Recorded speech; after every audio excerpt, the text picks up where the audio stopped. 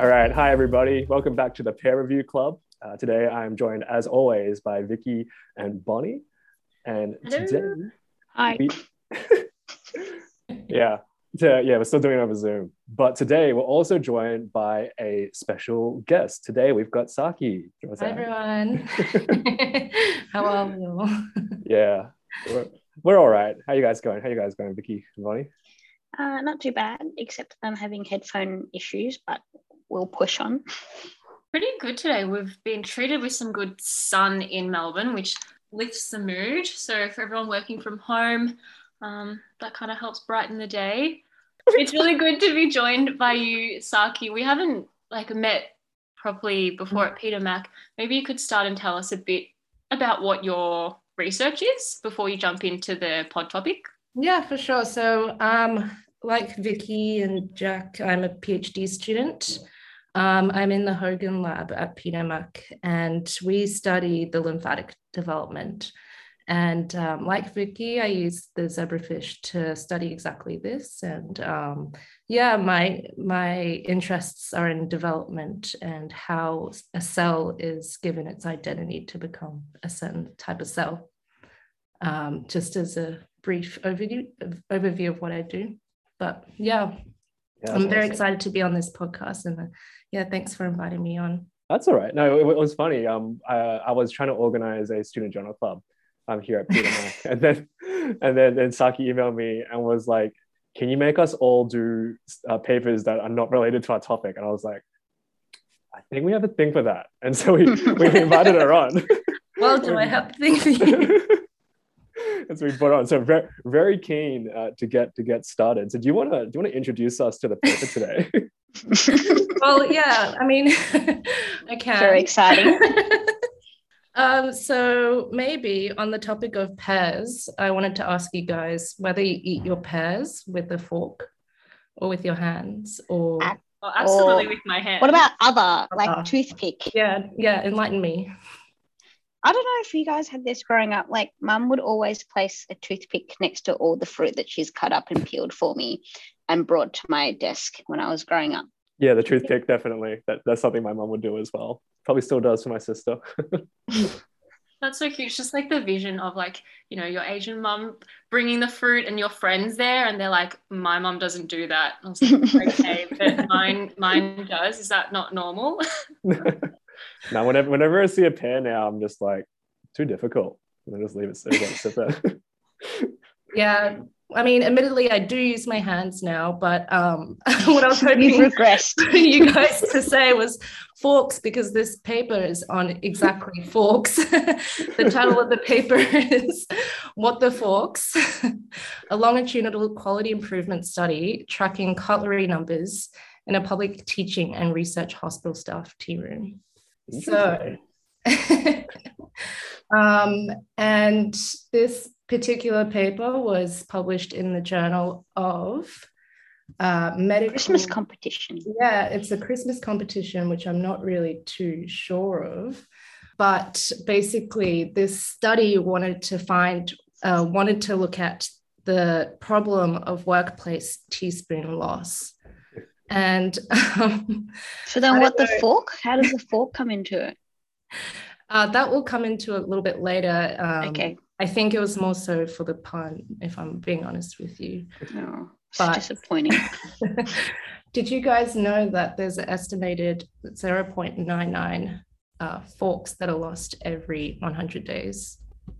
To be honest, I had a feeling, because our tea room on level 11, it's barren. It got to a point where they were like, we can't have any communal cutlery. This is before COVID. Even before COVID, they were like, we can't have communal cutlery because it keeps disappearing. So our lab managers went out and bought each of us our own private set of cutlery. And then now we have to keep that. I'm still chasing You're still chasing? Oh, no. You should get it. It was life-changing to have my own set of cutlery at the age of 26. I'm rolling the dice each time I have lunch at work every day. I just don't know what I'm going to be eating. Just like the vision of cluster 11, everyone's like eating with their hands because there's no cutlery around. I think I'm the same as you, Saki. I never got the allocated cutlery that I deserved in my cluster. just missed out. And then I realized everyone else had like a knife and fork with a sticker that was their specific sticker, so no one else would steal it. You have a sticker? No, mine just looks like any other knife found by anybody else in their drawer. So how do you know if it's yours? Oh, you just hope it's yours. And you just keep it in your own drawer. Like, it's really not that hard, Bonnie. I wouldn't like know all my other possessions. Put your phone number on it. Yeah. If found. But or you could get engraving. Sorry. I mean, that is an option. I mean, after you guys listen to this paper, you might want to engrave your cutlery up. But yeah, I mean, it seems like it's a really big problem within our cluster, but also like in other settings too. I mean, I asked my housemate and he said, yeah, actually, now that you say this, like there's never any forks in my kitchen. And because of this, it's actually been published in Medical Journal of Australia. Wow, that sounds impressive. That sounds like a big deal for Australians. Which it has an impact factor of 7.76. Oh, that's pretty good. Decent, yeah. Yes. So for anyone who doesn't know this, I think maybe around 10 is considered a pretty good journal, right? But basically it's a way to like standardize the different journals that are out there. And I think it's calculated by the number of times their articles are cited and also cite other articles as well. But 7.76 is pretty high, and I think reflects how important this issue is. Definitely. So they are not taking the forking at Pierce because they actually consulted the Human Research Ethics Committee for approval for this study because it is done on humans. Oh, yeah, very good. And the chair of the committee actually said, in quote, cutlery, and in particular fork disappearance within institutions remain one of the central conundrums of our time. Not restricted to hospitals, this phenomenon has also been seen in public service departments where the disappearance of teaspoons led to comments in national newspapers. I don't know, have you guys heard of this before? Actually, I haven't. When was this paper published? Quite recently? 2017, I believe. Okay. Oh. Yeah, I can't say I've heard about it or read about it in a newspaper or any. I feel like 2020. Yeah. Definitely live it every day. Yeah. And so they continue to say that this seems an appropriate usage of departmental resources, given the benefits that is likely to have on health. So are you ready for this? Yes. All right, hit us. So inability to eat meals at lunchtime, so this is us on level 11, cluster 5, could lead to afternoon fatigue and decreased work efficiency. Using spoons instead of forks to eat, for example, salad, could lead to damage to teeth. Luckily, I don't eat salads. Imagine trying to get a piece of lettuce with your spoon, just like trying to stab it. No bueno. I mean, like sometimes when I need to like make myself a tea or a coffee and like to put the milk in, I'll get a knife. Like this, like, if I couldn't find a spoon, I'd get a knife and I'd stir it. I'd be stabbing my coffee. Oh, I think that's fine. I thought you were going to use the knife to like get the milk. I'm like, what are you doing? The stirring is completely fine. As long as you wash the knife that you stir your coffee with, I'm perfectly happy with that. I'm super self-conscious when I'm doing it because like I'll be making the coffee, I'll be like, oh, there's no spoon, and I'll just pull out this knife. And then I'm like looking around, I'm like, are you guys don't judge me. Maybe it's more concerning you've always got a knife handy and you're pulling that out. Why you got that pocket knife, kid? It's just a butter knife though, isn't it? I don't know what knife. I think it has dual uses as well because you can also use it to stir your coffee, but also to ring the tea bag. Oh, if you're tea as well.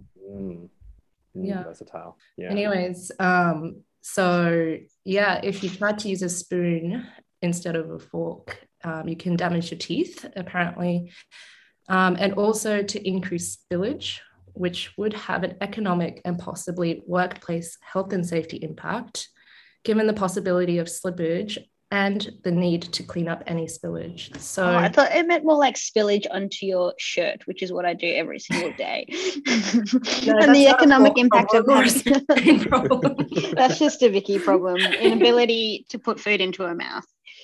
The chair of the committee also continued to say other conceivable benefits would be to work productivity through increased morale and decreased corridor inquisitions about who took the fork. So like they want them to like interrogate individuals who had their fork use and stealing. Which is like, to me, is like a first world problem. So that is in like mostly the second page of this paper. They have a huge section about ethics, but generally, like towards the end, they kind of conclude that it's ethical to be conducting this study behind without people knowing, or deceptive conduct,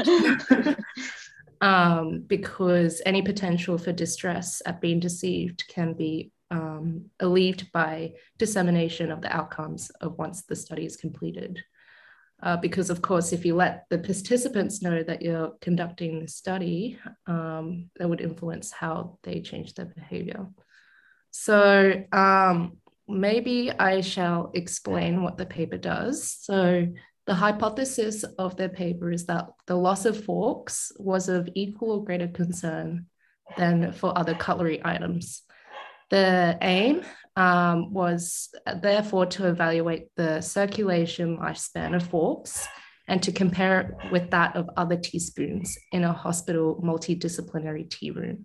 And so they conducted this study in a tea room that is quite small. Like, so if you imagine like 4 meters by 4 meter square room, there's a sink, a hot water unit, 2 microwaves, a refrigerator, a dishwasher, several cupboards, and a seating place for around 8 people. 4 by 4. 4 by 4. Yeah. Yeah. Seating 8 people. Yeah. That's Interesting. like my college bedroom. That's crazy. I guess 4 by 4 is 16 square. I guess it's pretty good that it's in a small area, so less places for the cutlery to disappear. Mm. So the utensils are stored on a benchtop in 3 cutlery stands, and it's used by nursing, medical, administration, and research staff, and by professional visitors into the area. So they basically, it's very simple, the study outline. They started with 18 marked forks and 18 marked teaspoons, and the way they marked this was with a bit of red nail polish. They choose some nice nail polish. Looks like OPI, actually. Well, if you actually wanted to know what color it is, they specified in brackets, OPI got the blues for red nail liqueur. So need to get that catalog number. I might paint my nails this weekend. And they counted this twice weekly for 7 weeks total. They also needed like a baseline because they sort of assumed that unmarked utensils will come in and out throughout the 7-week study, right? So they counted the unmarked knives, forks, and spoons and teaspoons, both before the study and after the study was completed. Any questions so far? I find that quite cool. Oh, sorry, Jack. No, I think it is. I think it's really cool because I guess they said so that they're looking at like, is it like a dynamic there? Are they looking for mystery cutlery coming in? Is that like the unmarked stuff? Yes. So it's plastic by the sounds of it, or is it metal cutlery? Metal cutlery. It's all metal cutlery. So I'm guessing like as people bring in cutlery from their home or, you know, return cutlery during the period of this testing, I guess they can account for that. I have definitely taken cutlery home and brought back a random fork. And if it was marked, I probably would know whether it was mine or I've definitely accidentally taken cutlery home with the with all intention of bringing it back, but I definitely cannot promise that. The intentions were there, but the fork is in my cupboard at home. I do have a guilty confession. When I was in grade 12, we had a tea room and there was this spoon that was there, and it's not like a dessert spoon or like not the long one or the round one. It's a really deep, quite big spoon. A ladle? But it's not a ladle. It's still a spoon. I'll show you guys later. But honestly, it is the best spoon for eating noodles. And so noodles? Noodles, like drinking soup and having like... Oh, right. Okay. You can like fill up a bit and put it in the spoon and then like kind of slurp it. Super good. So I brought it home when I was in grade 12. And as Saki, I had the intention of bringing it back. I did. But then like I used it and my family used it and they're like, this spoon's really, really good. Where did you get it? And I was like, oh, I got it from school. And it was just unspoken that I wouldn't bring it back, and I never did. And that was about 7 years ago. Do you still have it? I literally use it every single night. And like the way that I set the table each night, I put that spoon on my placemat, yeah. And then a few years ago, I was in a op shop and I found a similar spoon and I bought it. Yeah, now we have two and it's the best. So I'm always on the lookout for a good spoon. I'll share that photo with you guys, but that is my confession. I hope my year 12 teacher's not listening. Sorry. I'm always looking to elevate my soup drinking noodle eating experience. So if you give me the brand of that spoon, I want to buy one. Yeah, I have a feeling that they only made them in the olden days because you just don't see them anymore, and they're quite embroidered, so there's like these flower embroidery on it. Anyway, if I find 3, I will give them to 3 of you. Okay, but business proposal: we start making the spoons again. Yeah, maybe we should make a mold. We should make a mold of the spoons and then 3D print it or something. Yes. Guys, none of which I know how to do. So if any listeners out there can help us out. Yeah. Can we engrave them? Yes. Yeah, personalized spoon. Yeah. We can get Athena. She's good at 3D printing, right? And then I also think you mean engraving and not embroidery on the spoon. Right. Neck them little. Wait, what's embroidery? It's floral. Is that? That's fine. We just step that up. We'll design like spoon cases. Maybe we will have embroidery. And you can embroider your spoon case and you bring it into work every day. I'd be like, I've got my latest. Put some thread through my metal spoons. Sounds very doable. Let's come back to this later. Sorry, let's go back to the paper. Yes. Okay. Perfect. So, I'd love to take any guesses. Out of the 18 teaspoons and 18 forks, can you guys give me an estimate to how many went missing or reappeared after this 7-week study? Oh, from my experience, I want to say all of them disappeared at some point. Yeah, Bunny? I think so. There's 18 of each. I'm gonna say there was 2 left. So 16 are gone missing. 2 remain with nail polish, and 5 mystery cutlery come back from, whoever from home. That's going to be my guess. So a decrease and then of the marked ones and then an increase of the unmarked. Yeah, but not back to the same level of 18. Yeah. So overall, we're still a shortage of cutlery. Mm-hmm. What about you, Vicky?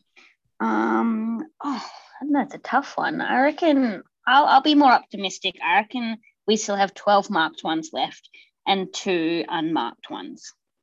Okay, so out of the marked ones, so there were 6 marked teaspoons left out of 18. Wait, is that what you guessed, Vicky? Oh, sorry, they were missing. 6 were missing. Oh, that's what I guessed. So 12, hey. 12 remained, and only 1 marked fork was missing. Oh. Yeah. That's pretty good. So wait, one went missing and 17 remained. Yes, of the forks. Wow, that's impressive. Yeah, man. People are honest from this tea room. Like, I want to work in this workplace. It's like Mad Max here, man. Like, we can't get our hands on a freaking teaspoon. Like, we don't get given teaspoons, so like that's a luxury in itself. But this is at the completion of the 7 weeks. So they remember how I said that they counted this twice every week. Yeah. I'll get to that a bit later, but if you wanted to know about the unmarked cutlery, so there were increases in the unmarked cutlery. At the end of the period, there were 5 teaspoons of the marked cutlery and 2 forks. So this means that there were more unmarked than unmarked cutlery at the end. Also more mystery cutlery than original polished cutlery. No, so there were more unmarked. So start versus finish. So 5. So there were more random. Yeah, and 2 more forks at the end. Interesting. Were you surprised by that result, Saki, when you were going through this? Absolutely. I thought everyone were. I thought the worst of people, and I thought there were just going to be decreases across the entire board. Sometimes if I have like random cutlery at home, I'll just bring it in to like kind of get rid of it for the greater good. That's good. Wow. Because your forks at home kind of match. Well, assuming you bought them. So yeah, like sometimes I do have random forks. I just bring them in and I'll leave them in the tea room.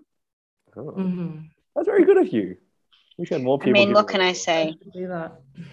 Man. One of my friends, who I'm not sure whether she'll listen to this episode, but she's just moved into a new place, probably about 6 or 7 months ago now.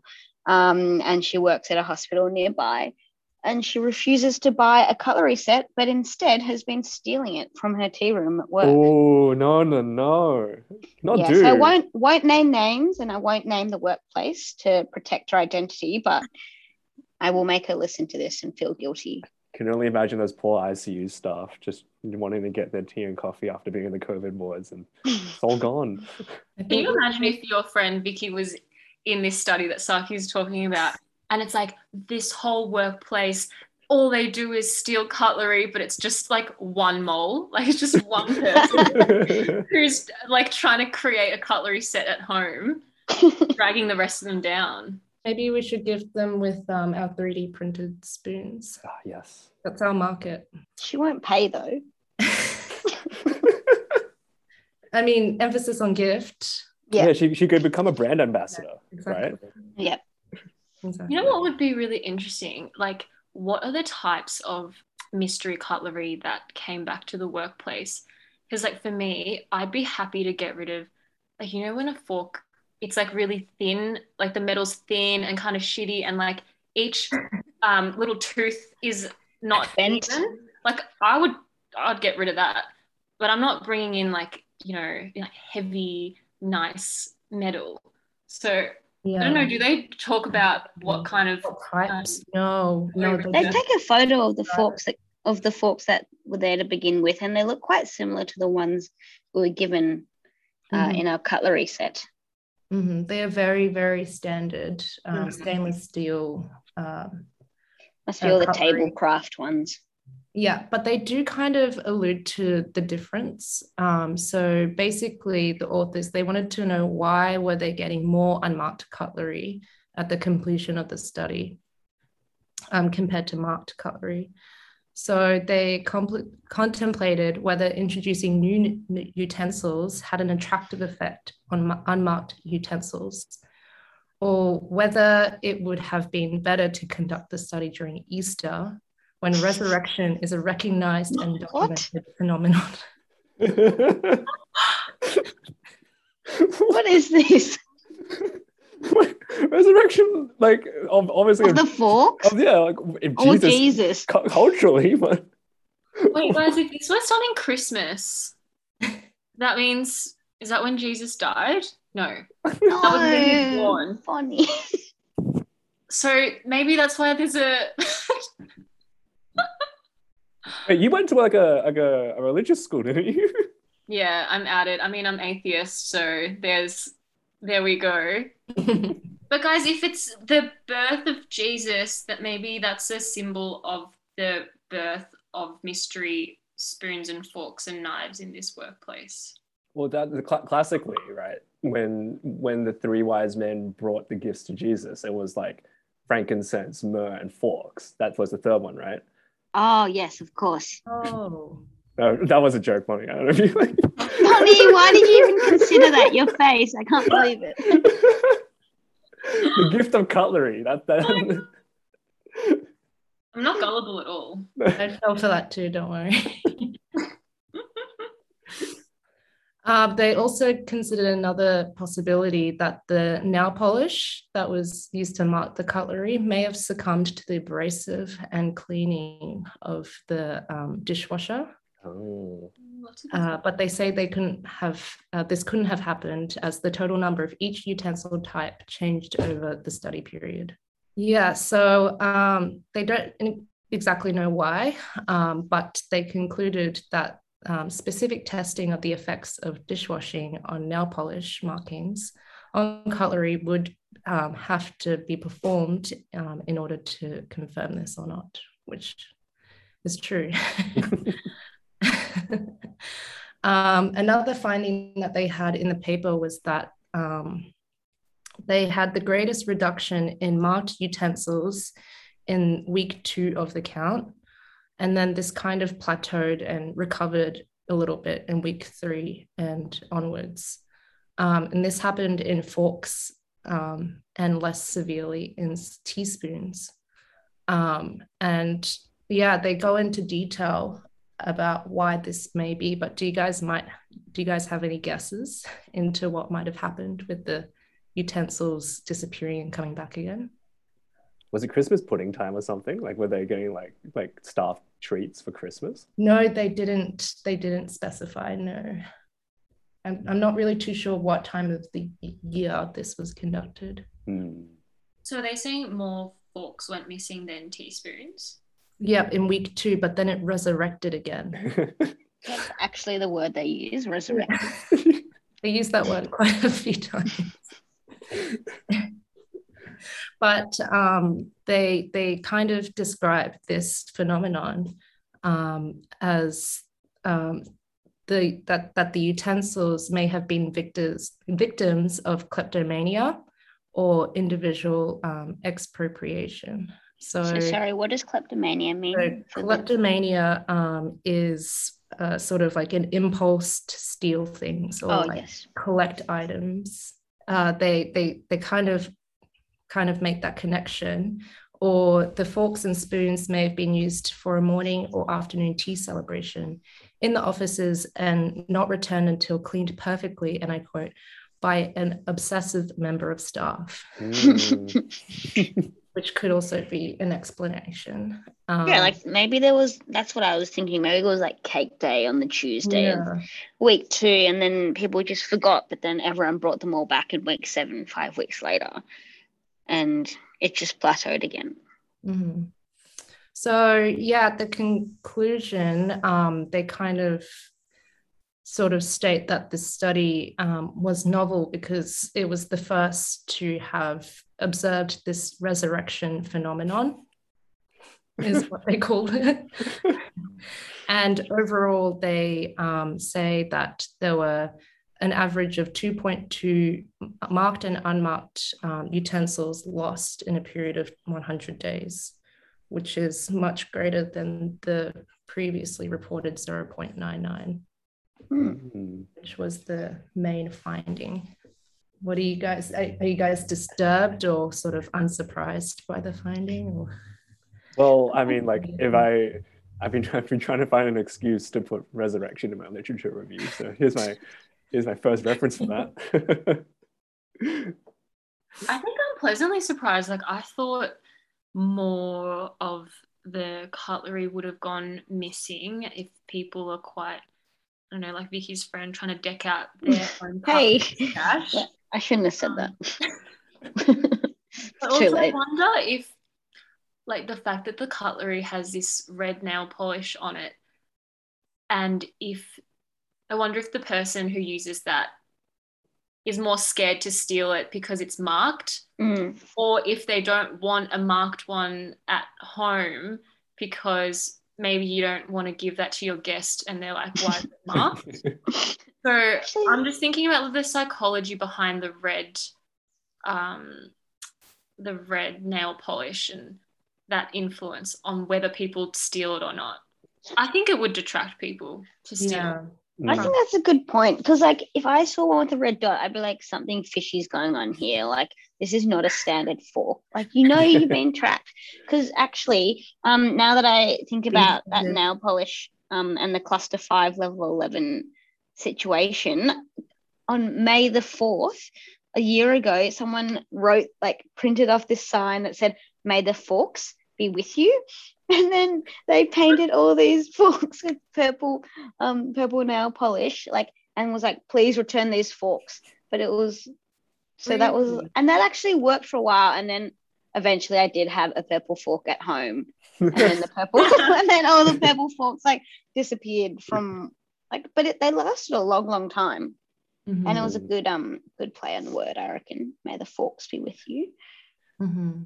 Yeah, I don't think I like seeing anything. Like, if I see a fork with something on it that shouldn't be there, I'm immediately going to think it's unclean, no matter what's on there. So if I saw that, I'd be like, "Ugh, yucky," and just pick a different fork. Well, just wash it and then use it. Yeah, but then I wash it and the nail polish won't come off, and then I'd be like, "No." Oh, right, okay. Yeah, and then each time you're eating with it, when you take it home with you, you're just reminded by the fact that, oh, this isn't my fork, and it sort of taints your eating experience. Yeah, the guilt would eat me alive. Exactly. So maybe it looks like blood, and you know what I mean, like the red on the cutlery. Nah, you don't want to eat with that or take that home if it's looks like your blood is on it. Yeah. Maybe another adaptation would be different nail polish color and compare the group. Different nail polish color. Embroidery, or what was the other one? Engraving. You could do one of those put invisible ink on it, and then when you put the UV light, shine UV on it. You didn't throw it on the hood and put the UV on. You can see which fork is what. Mm-hmm. Oh, yeah, great idea. Funny. I mean, they do report a few limitations. So they, as you mentioned before, Jack, they didn't take into account any celebratory events, which could have influenced the number of utensils being taken. And they also state, while criminal history checks are conducted for all staff during pre-employment screening, they don't know how sensitive or specific the recruitment process is for detecting tea room kleptomaniacal tendencies.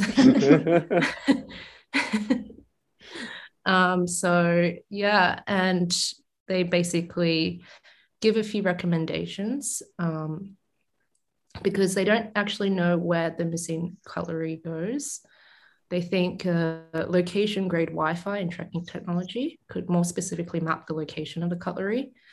And they also recommend that radio frequency identification chips applied to utensils could also provide conclusive evidence as to whether disappearing utensils are removed from or merely distributed within the facility. I'm a big proponent of RFID, the radio frequency ID chips. Not so much Wi-Fi.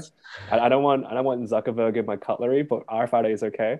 Have you guys ever been to Uniqlo and you put the clothes in and it scans everything like that? That's all done through the chips. Once we brought RFID in back when I was working in Emporium, it made life so much easier because you don't have to scan any barcodes. Everything is just done by, everything was radioactive, radio emitting after a while. But then do the tags have to be removed? Yeah. So if you actually get one of those tags at Uniqlo and you hold up to the light, you can see it's got you can see the chip inside of it. So if we wanted to cancel off an item, we'd have to cut it and destroy the chip. What does the chip look like? It looks like I don't know how to describe it. It's like a motherboardy sort of looking. Oh yeah, like a mini mother. Yeah. Yeah.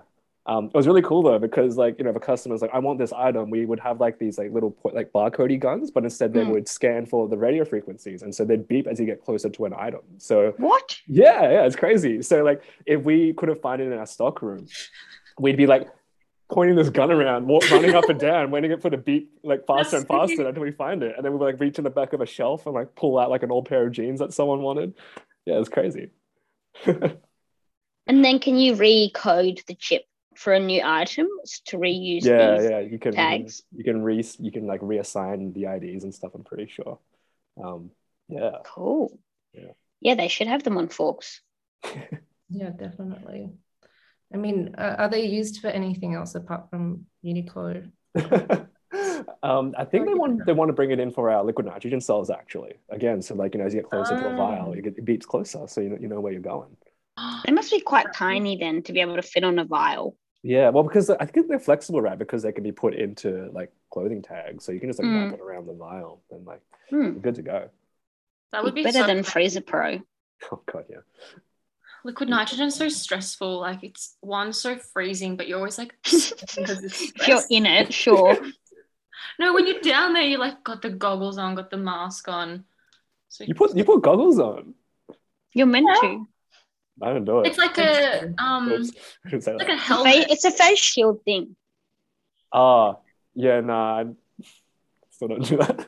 I sometimes I pull out the weird like the yellow glasses thing so I can see it. But I haven't used that before. What's that? It just helps because you know how the fog comes up and it's like you can't see it. You stick it in and it goes past the fog layer so you can see into the it's so cool. I only recently discovered it like since coming to Peter Mac, and it's amazing. It's a lifesaver because I don't trust myself pressing those buttons on those machines because they're like, oh, if it's foggy, press the fill button. Yeah, I was gonna say fill. There's like 500 buttons. And I'm like, what happens if it keeps filling? And then like I flood the facility with liquid nitrogen and I destroy Peter Mac. It's a genuine fear I always have when I press the button, because like I'll press the button, it'll stop. I'll leave liquid nitrogen, I'll I'll go back upstairs and I'll sit there and I'm like, I've left something. I'm like, are people going to die because of me? So I'll go back downstairs and I'll open up liquid nitrogen again just to make sure everything's okay. There was one time it was filling automatically, not because I pressed the button, but because it was meant to do that. And I like freaked out because I was like things are freezing and stuff, because you know how like the ice like accumulates in the pipes and stuff. So I ran down to security and I'm like this is dangerous. Like I think someone could be seriously in danger. And they're like, you just got to calm down, man. Like everything is fine. I feel like I've never really been scared of liquid nitrogen rooms until coming to Peter Mac, because they hook you up with like a activity monitor and an oxygen monitor in case you collapse. It sort of does the opposite effect. I feel more unsafe. Oh, it's so true. It literally is more stressful because you have to like press the button and like constantly move around, so you're like on the ladder and stay upright, yet you have to like move your body just so the security doesn't get called and you get in trouble. Yeah, and they'll come up to you, be like, what's wrong? And you're like, I just didn't shake my butt enough, I didn't get that little thingy flicking around. But yeah, just on a final point on the paper, they give a few more recommendations. So the main one is gifting forks rather than teaspoons for Secret Santa, as resurrection, based on this study, is a real phenomenon for certain utensil types, but more so in forks. And also because forks are intrinsically more useful for eating celebratory cake during these times. It's true though. Yeah, I was sort of, I don't know, when I was reading the paper, I was buying their side of the story until I read the last bit. We'll put a poll up on Twitter. Do you eat your cake with a spoon or a fork? And we'll get the answers we need. Sometimes I get confused when like we're having cake. I'm like, oh, would a fork be more appropriate or a spoon? Well, it depends on the cake. Yeah, what's the rationale of picking spoon or fork? Let's start with Vicky. Well, I probably would go for a fork if it was a sponge cake, because you kind of need to like cut through the sponge. Like a spoon might like squish it and like press it down too much when it needs to be still airy. But then if it's a denser cake, for example, like a cheesecake, then fork or spoon, it doesn't really matter because it doesn't actually change the density of the cake when you put it into your mouth. Not that I often think about this. I'll take your word for it. What if you have like a strawberry or a pear on a cheesecake? Well, you'd use the edge of your cutlery or utensil, whatever it is. No, you wait for your mum to bring you toothpicks. Oh my gosh, that's true. I think if there was fruit, it would be easier to use a fork so you could pick off the fruit if you want and then enjoy the rest of your cake with the... Totally. Mm-hmm. Yeah, and I think I've got like a biscuit as well. Might be easier to use a fork. Oh, yeah. Yeah. I'm less anxious when they give me a spork, like a disposable spork when I eat mine. They're so crap. They're like little like bits on the fork are like 1 millimeter. Like, no, it doesn't work. Yeah, but like, you know, if you have like a square of a pear, like it's gonna get that pear. That's all you need. This is true. It would be a good negative control in the study because no one would reach for it.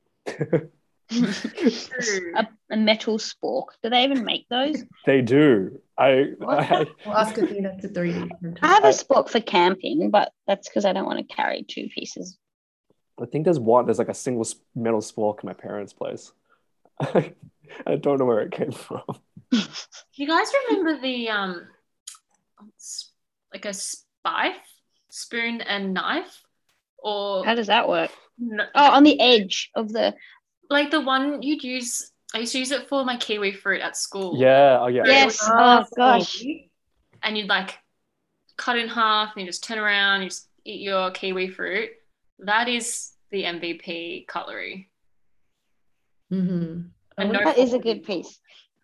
I wouldn't be able to eat like a cake with it though. It's not. Maybe to like, the only other application I can think of, because he said it's kiwi fruit. Yeah, it's good for its one job. I'm like, it's definitely marketable on that. I'll give it that. Yeah, maybe not as applicable to all things, but very good at one specific job. Well, that was a fun paper, Saki. I really enjoyed learning about the dynamics of fork and teaspoon movement across it. Can you tell us about how you stumbled across it, or did you like specifically look for it? How did you come across this goodie? This one was brought up in a conversation that I had with our zebrafish facility manager.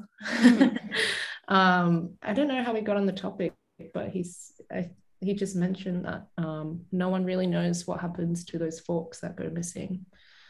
But yeah, I never had actually taken it past that conversation until this podcast kind of prompted that. And I'm glad I did, to be honest. I'm looking at the pictures now of the cutlery. They've got some good looking cutlery at that hospital. I know, I was going to say, and the cutlery holders are nice, like bamboo. Yeah, I know. It's crazy. I think like a good cutlery has like, it's got like balance, right? And like, I feel like that the bottom. The heavy. Weight is really important. Yes. That's how you know. That's how you know you got good cutlery. You know how I made that comment about the red looking like blood? I just zoomed in on the fork and spoon at the front with the nail polish. Like it's a little square. I've changed my mind. I think it looks really classy.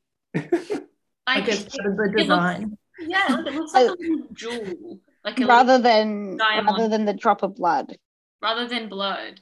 So I think now looking at that, I wouldn't be ashamed to steal that because I think it's quite nice design. Oh yeah, it's actually a really good quality image. Yeah, like it's a perfect little square at the end. Love it. So good. Awesome. Yeah. I don't know. I feel like I'd still be reminded of the fact that it doesn't belong to me. At least now I'm going to look out for any cutlery that I use at work and whether it's marked or chipped with 5G. True. Yeah. All right. Should we wrap it up? Yes. Yeah, that was super fun. Thanks for that, Saki. I really enjoyed it. Yeah. Do you have anything to plug, Saki, while you're here? Do you have like a Twitter or LinkedIn handle? Do you have any? Yes, I do have a Twitter, which I believe is Kobayashi 1S. Kobayashi. And yes. So your name? Yes, my surname 1 and S for my initial. Awesome. And yeah, I'm on LinkedIn, kind of. I only just made it like a few months ago. That's all right. But yeah, you can find me there as well. Awesome. Cool. We'll put those in the description for below. Yeah. Fantastic. Otherwise, yeah, if you want to find us, we are at Pear Review Club on Instagram and on Twitter. We've also got an email, which we'll leave in the description below. Also, if you haven't checked it out already, we're going to be at the EMBL postgraduate student symposium. So we're very keen to present first prize for the SciComm presenter there and have them on for our show. That could be you, hopefully. So we're very keen. Otherwise, we'll catch you next episode for something a bit different and maybe something a bit new. So have a good time. And I will catch you all later. Have a good life. We're not leaving you. We'll be back. We'll be back. All right. See you, everybody. Bye-bye. All right. See ya. Bye. Bye.